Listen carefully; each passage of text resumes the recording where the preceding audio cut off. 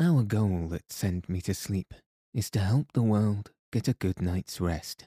Everyone deserves that. So if you're enjoying the show, please make sure that you've followed the podcast on Spotify, Apple Podcasts, and any other podcast player you use. And if you have a moment, review the show on Apple Podcasts. All of this helps the show reach new listeners. Thank you so much for your support. Good evening. Welcome to Send Me to Sleep, the world's sleepiest podcast.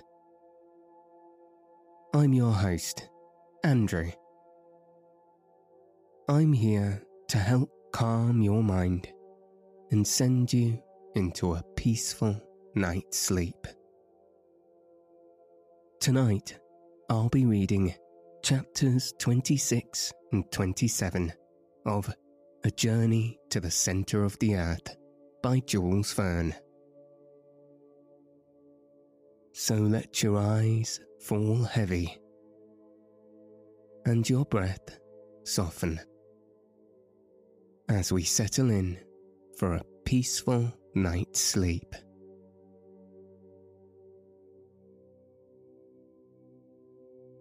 Chapter 26. A Rapid Recovery. When I returned to the consciousness of existence, I found myself surrounded by a kind of semi-obscurity, lying on some thick and soft coverlets. His eyes fixed intently on my countenance, a grave expression on his face, a tear in his eye. At the first sigh which struggled from my bosom, he took hold of my hand. When he saw my eyes open and fix themselves upon his, he uttered a loud cry of joy. "He lives! He lives!"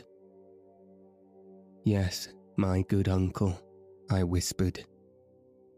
"My dear boy," continued the grim professor, clasping me to his heart, "you are saved."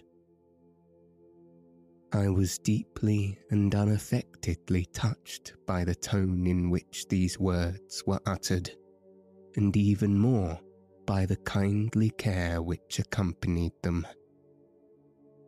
The professor, however, was one of those men who must be severely tired in order to induce any display of affection or gentle emotion.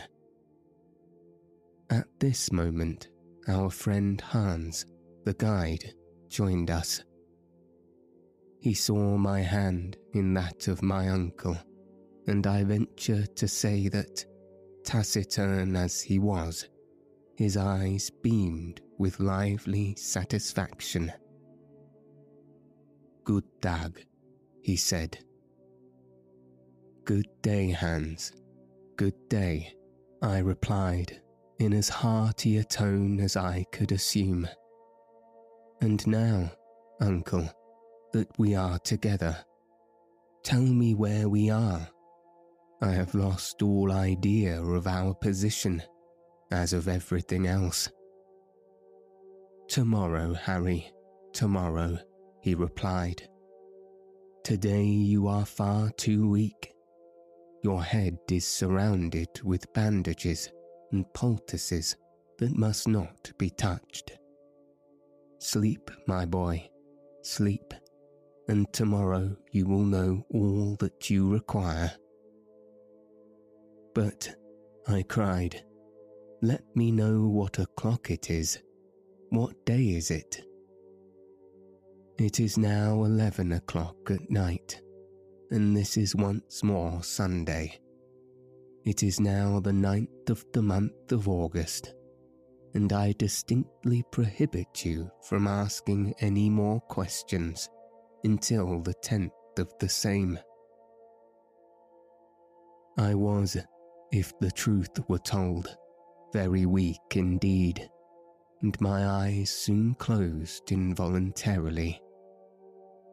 I did require a good night's rest, and I went off reflecting at the last moment that my perilous adventure in the interior of the earth, in total darkness, had lasted 4 days. On the morning of the next day, at my awakening, I began to look around me. My sleeping place, made of all our travelling bedding, was in a charming grotto, adorned with magnificent stalagmites, glittering in all the colours of the rainbow, the floor of soft and silvery sand. A dim obscurity prevailed. No torch, no lamp was lighted, and yet certain unexplained beams of light penetrated from without and made their way through the opening of the beautiful grotto. I, moreover, heard a vague and indefinite murmur, like the ebb and flow of waves upon a strand, and sometimes I verily believed I could hear the sighing of the wind.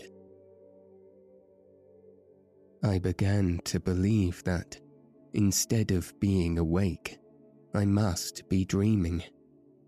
Surely my brain had not been affected by my fall, and all that occurred during the last 24 hours was not the frenzied visions of madness. And yet, after some reflection, a trial of my faculties, I came to the conclusion that I could not be mistaken. Eyes and ears could not surely both deceive me. It is a ray of the blessed daylight, I said to myself, which has penetrated through some mighty fissure in the rocks. But what is the meaning of this murmur of waves, this unmistakable moaning of the salt sea billows? I can hear, too, plainly enough, the whistling of the wind. But can I be altogether mistaken? If my uncle, during my illness, has but carried me back to the surface of the earth, has he, on my account, given up his wondrous expedition, or in some strange manner has it come to an end? I was puzzling my brain over these and other questions when the professor joined me. "Good day, Harry," he cried in a joyous tone. "I fancy you are quite well." "I am very much better," I replied, actually sitting up in my bed. "I knew that would be the end of it, as you slept both soundly and tranquilly. Hans and I have each taken turn to watch, and every hour we have seen visible signs of amelioration." "You must be right, uncle," was my reply, "for I feel as if I could do justice to any meal you could put before me." "You shall eat, my boy, you shall eat. The fever has left you. Our excellent friend Hans has rubbed your wounds and bruises with I know not what ointment, of which the Icelanders alone possess the secret. And they have healed your bruises in the most marvellous manner. Ah, he's a wise fellow, is Master Hans." While he was speaking, my uncle was placing before me several articles of food, which, despite the earnest injunctions, I readily devoured. As soon as the first rage of hunger was appeased, I overwhelmed him with questions, to which he now no longer hesitated to answer. I then learned, for the first time, that my providential fall had brought me to the bottom of an almost perpendicular gallery. As I came down, amidst a perfect shower of stones, the least of which falling on me would have crushed me to death, they came to the conclusion that I had carried with me an entire dislocated rock, riding, as it were, on this terrible chariot. I was cast headlong into my uncle's arms, and into them I fell, insensible and covered with blood. "It is indeed a miracle," was the professor's final remark, "that you were not killed 1,000 times over. But let us take care never to separate, for surely we should risk never meeting again. Let us take care never again to separate." These words fell with a sort of chill upon my heart. The journey, then, was not over. I looked at my uncle with surprise and astonishment. My uncle, after an instant's examination of my countenance, said, "What is the matter, Harry?" "I want to ask you a very serious question. You say that I am all right in health. Certainly you are. And all my limbs are sound and capable of new exertion?" I asked. "Most undoubtedly." "But what about my head?" was my next anxious question. "Well, your head, except that you have 1 or 2 contusions, is exactly where it ought to be, on your shoulders," said my uncle, laughing.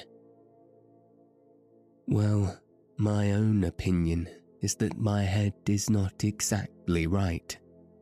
In fact, I believe myself slightly delirious." "What makes you think so?"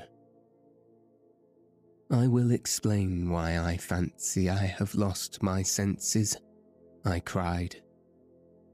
"Have we not returned to the surface of Mother Earth?" "Certainly not." "Then truly I must be mad. For do I not see the light of day? Do I not hear the whistling of the wind? And can I not distinguish the wash of a great sea?" "And that is all that makes you uneasy?" said my uncle with a smile. "Can you explain?"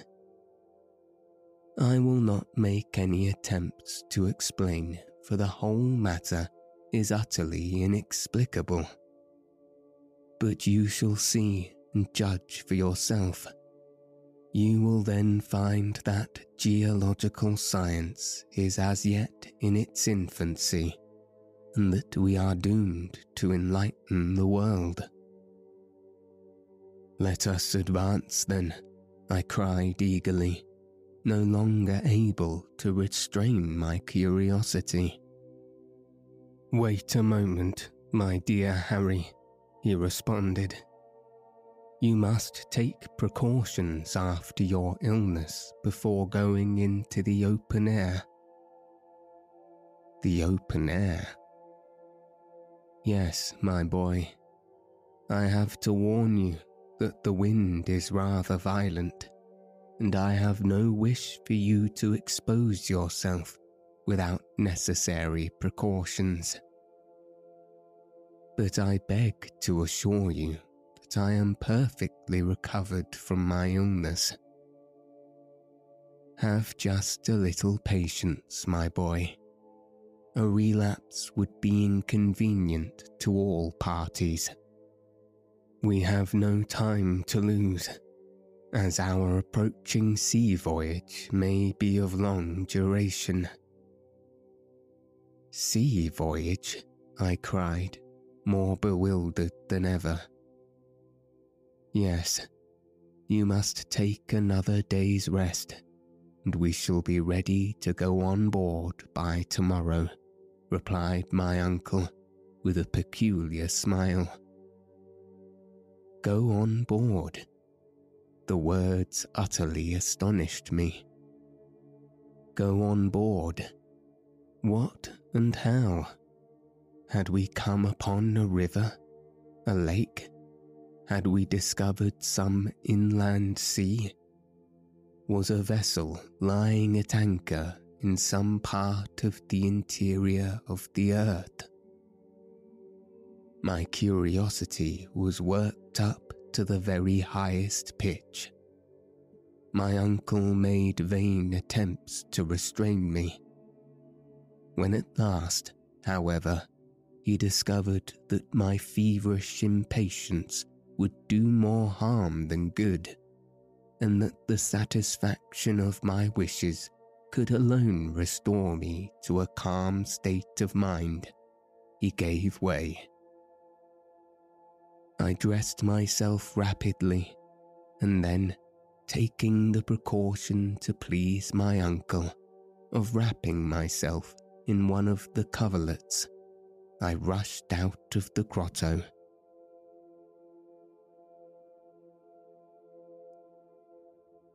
Chapter 27. The Central Sea. At first I saw absolutely nothing. My eyes, wholly unused to the engulfance of light, could not bear the sudden brightness, and I was compelled to close them. When I was able to reopen them, I stood still, far more stupefied than astonished. Not all the wildest effects of imagination could have conjured up such a scene.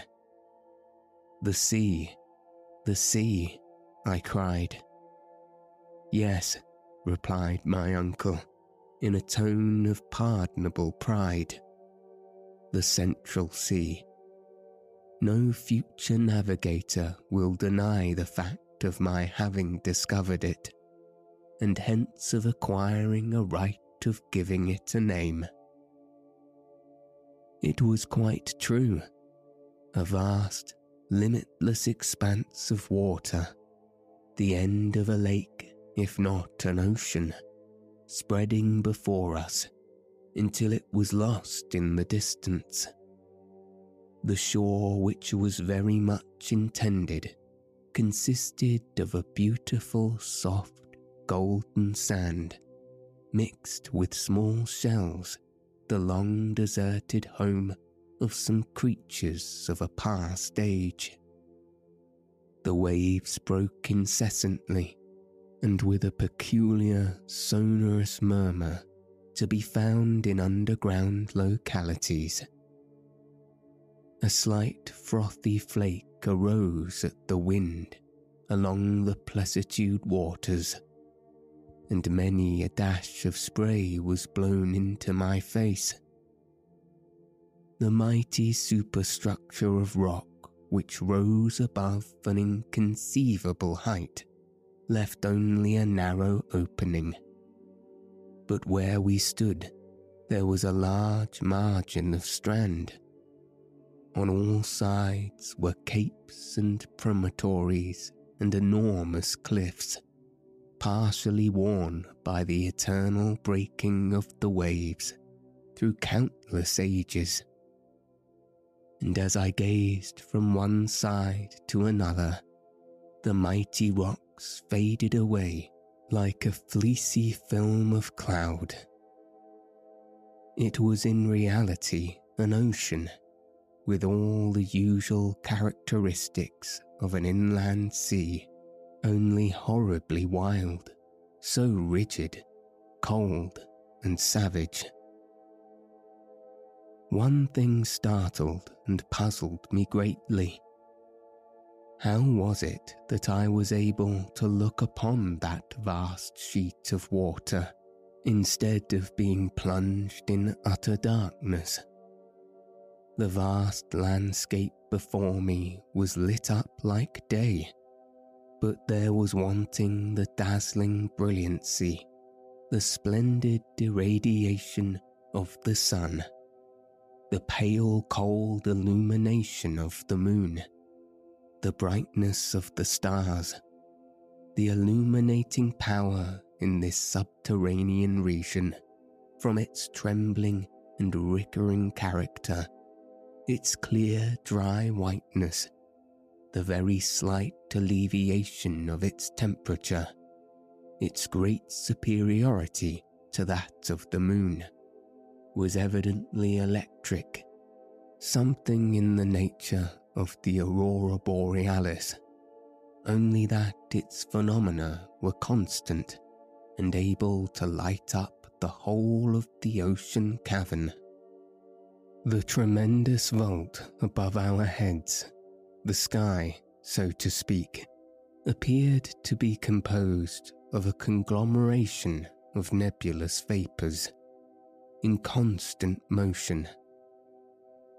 I should originally have supposed that, under such an atmospheric pressure as must exist in that place, the evaporation of water could not really take place, and yet from the action of some physical law which escaped my memory, there were heavy and dense clouds rolling along that mighty vault, partially concealing the roof.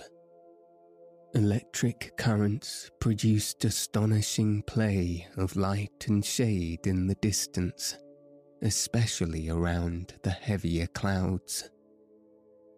Deep shadows were cast beneath, and then suddenly, between two clouds, there would come a ray of unnatural beauty and remarkable intensity.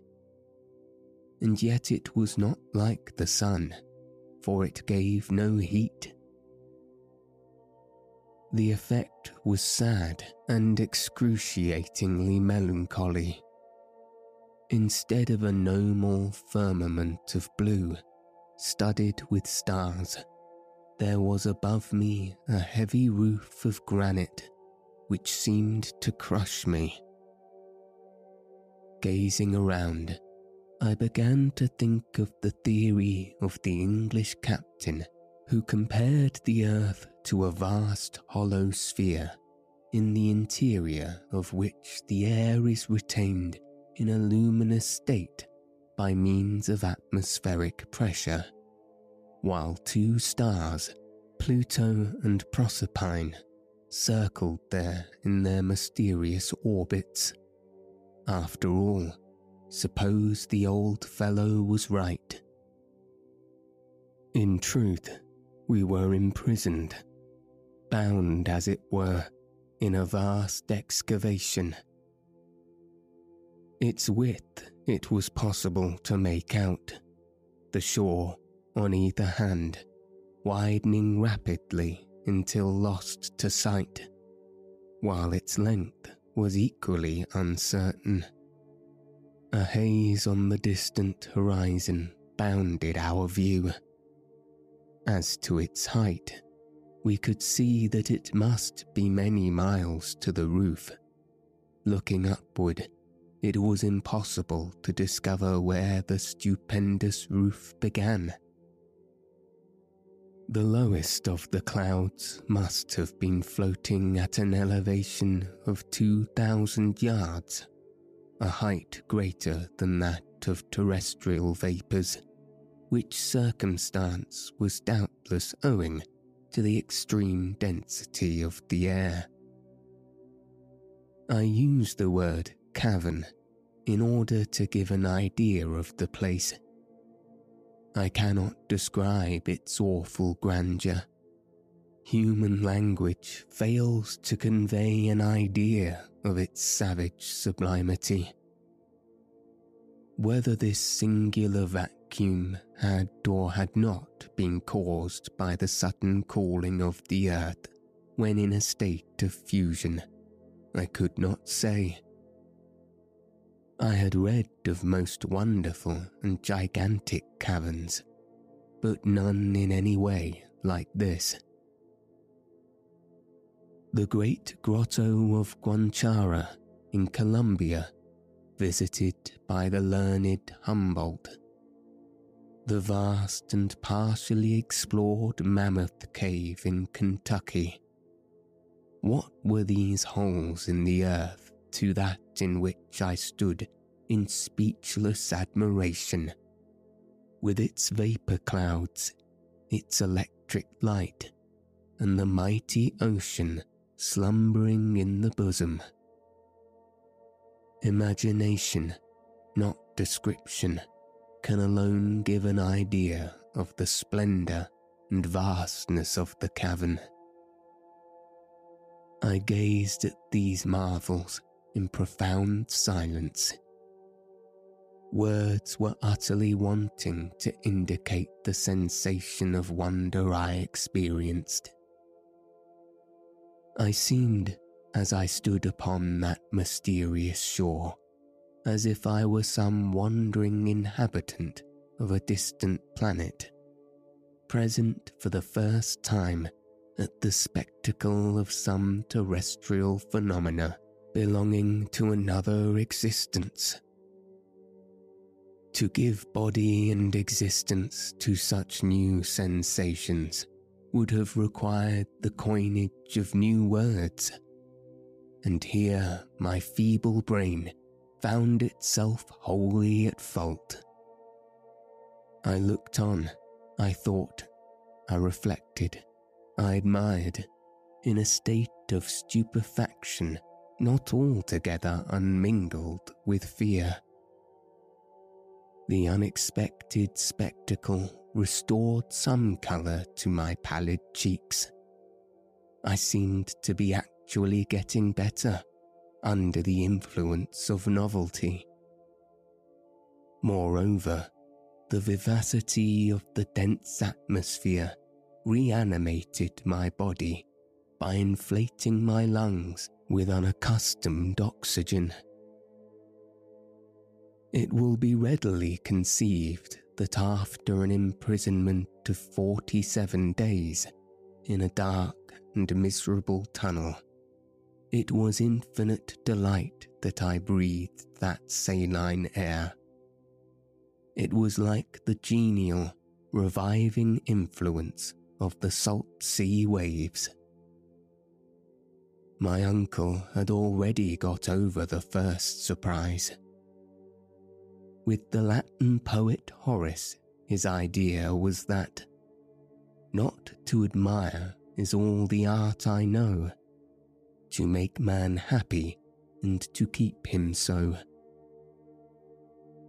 Well, he said, after giving me time thoroughly to appreciate the marvels of this underground sea, do you feel strong enough to walk up and down? Certainly, was my ready answer. Nothing would give me greater pleasure. Well then, my boy, he said, lean on my arm, and we will stroll along the beach.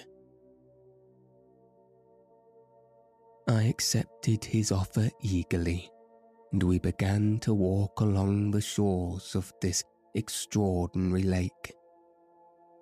To our left were abrupt rocks, piled one upon the other, a stupendous titanic pile.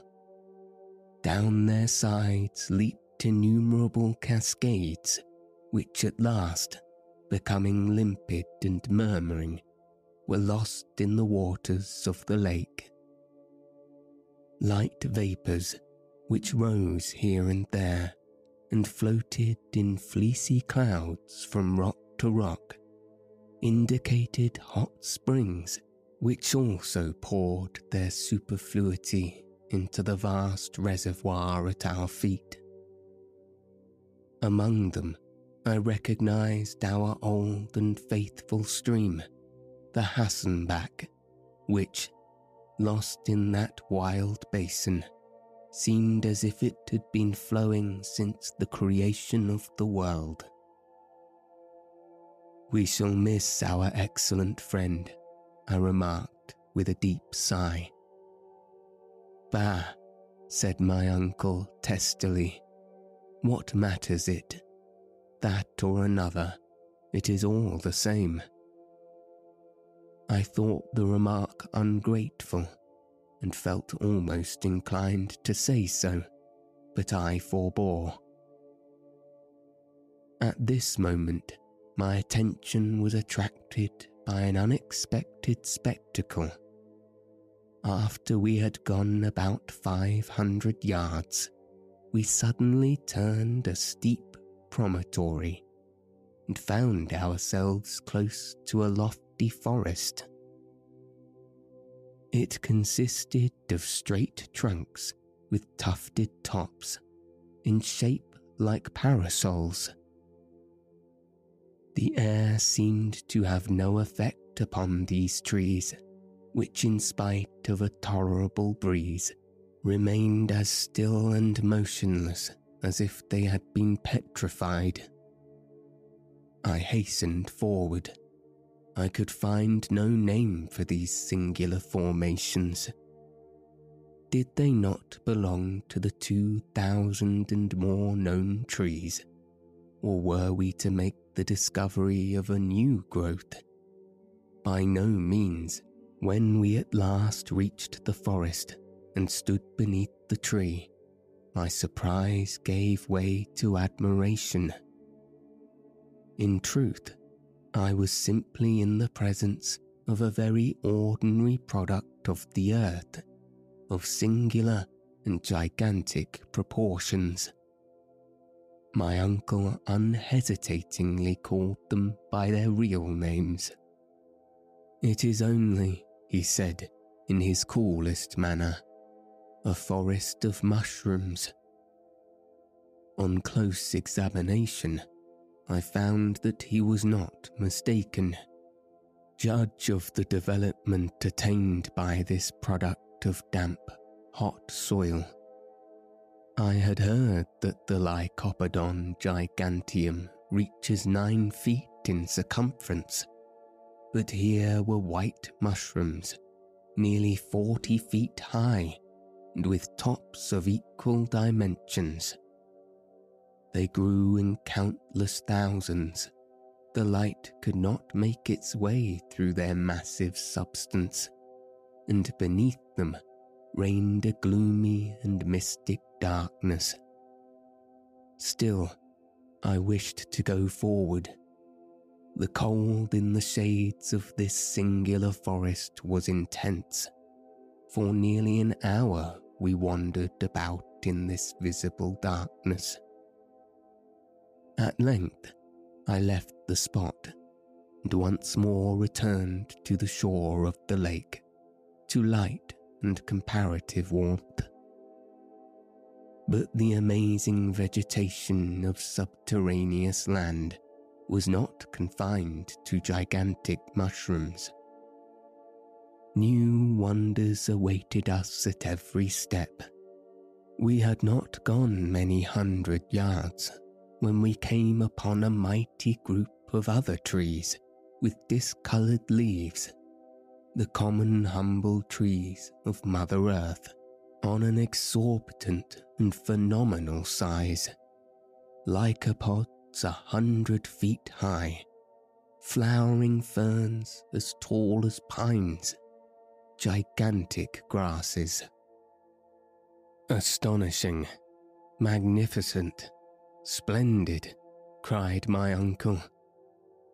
"Here we have before us the whole flora of the second period of the world, that of transition.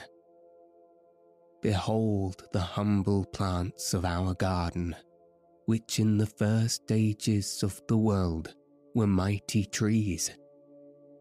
Look around you, my dear Harry. No botanist ever before gazed on such a sight. My uncle's enthusiasm, always a little more than was required, was now excusable. "You are right, uncle," I remarked. "Providence appears to have designed the preservation in this vast and mysterious hothouse of antediluvian plants to prove the sagacity of learned men in figuring them so marvellously on paper." "Well said, my boy, very well said. It is indeed a mighty hothouse. But you would also be within the bounds of reason and common sense if you added that it is also a vast menagerie." I looked rather anxiously around. If the animals were as exaggerated as the plants, the matter would certainly be serious. A menagerie? Doubtless. Look at the dust we are treading underfoot. Behold the bones with which the whole soil of the seashore is covered. "Bones?" I replied. "Yes, certainly, the bones of antediluvian animals." I stooped down as I spoke and picked up one or two singular remains, relics of a bygone age. It was easy to give a name to these gigantic bones, in some instances as big as trunks of trees. "Here is, clearly, the lower jawbone of a mastodon," I cried, almost as warmly and enthusiastically as my uncle. "Here are the molars of the Deinotherium.